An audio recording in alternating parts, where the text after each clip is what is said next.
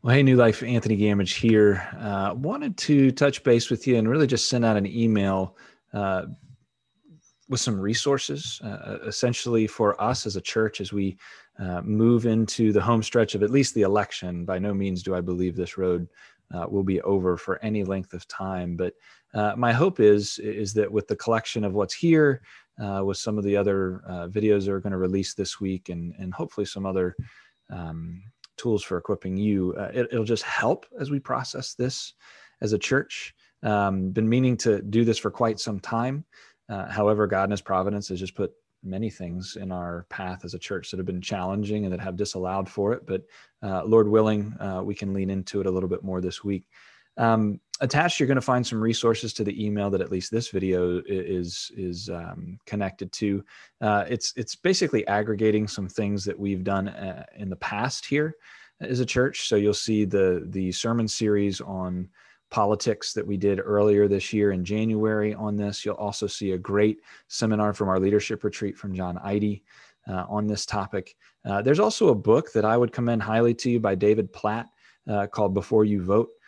It's just a great help. I know some of you have already voted, so I'm sorry that we missed that. If you haven't yet, this would be a great tool for you, although you may want to grab it in a digital form like on Kindle because of where we are at this late date. But that, and then hopefully if you subscribe to our YouTube channel or our Vimeo channel, I would go Vimeo for this. I'm hoping to do several videos this week on the topic of politics. So anyway, just want to do a little bit of equipping, but as we jump into this, I want to just share a little bit of my story as I have wrestled through politics and my faith in Jesus Christ. Because yes, I'm a pastor, and you probably make some assumptions as I come into this, but I'm also a human. I know that's shocking, but I've had to really wrestle deeply with this topic, and let me just share with you why. And as I tell the story, I want to qualify it and say I'm trying to tell this in a way that paints as positive a light as possible on both sides of this. I'm not making qualitative comments as I talk about what you may hear in my dad's story, for instance, as we move ahead. But simply you hearing from me that I'm struggling just like you are in this election as we see some of the things swirling that we see. So here's my upbringing.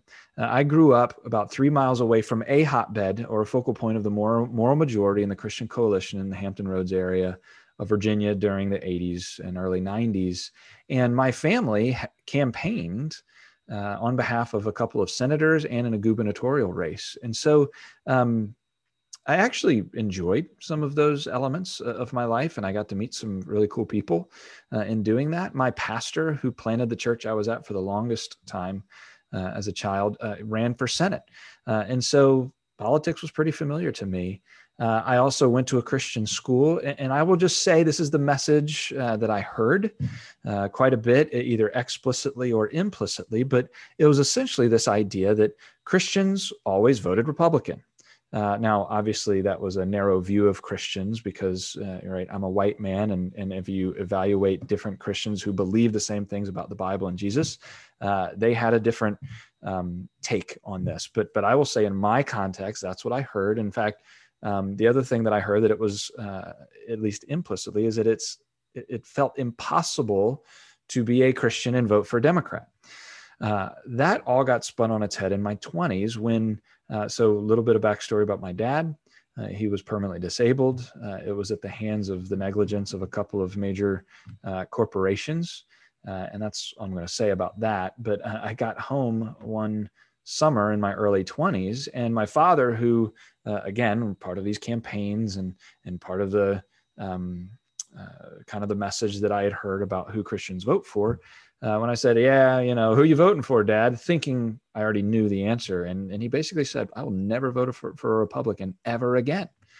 I was shocked. You can imagine what that did to my paradigm. And as he explained it to me, he said, yeah,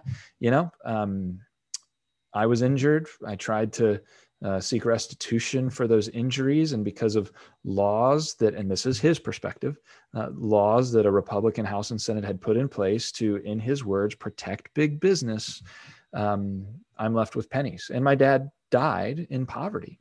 And so That impacted me.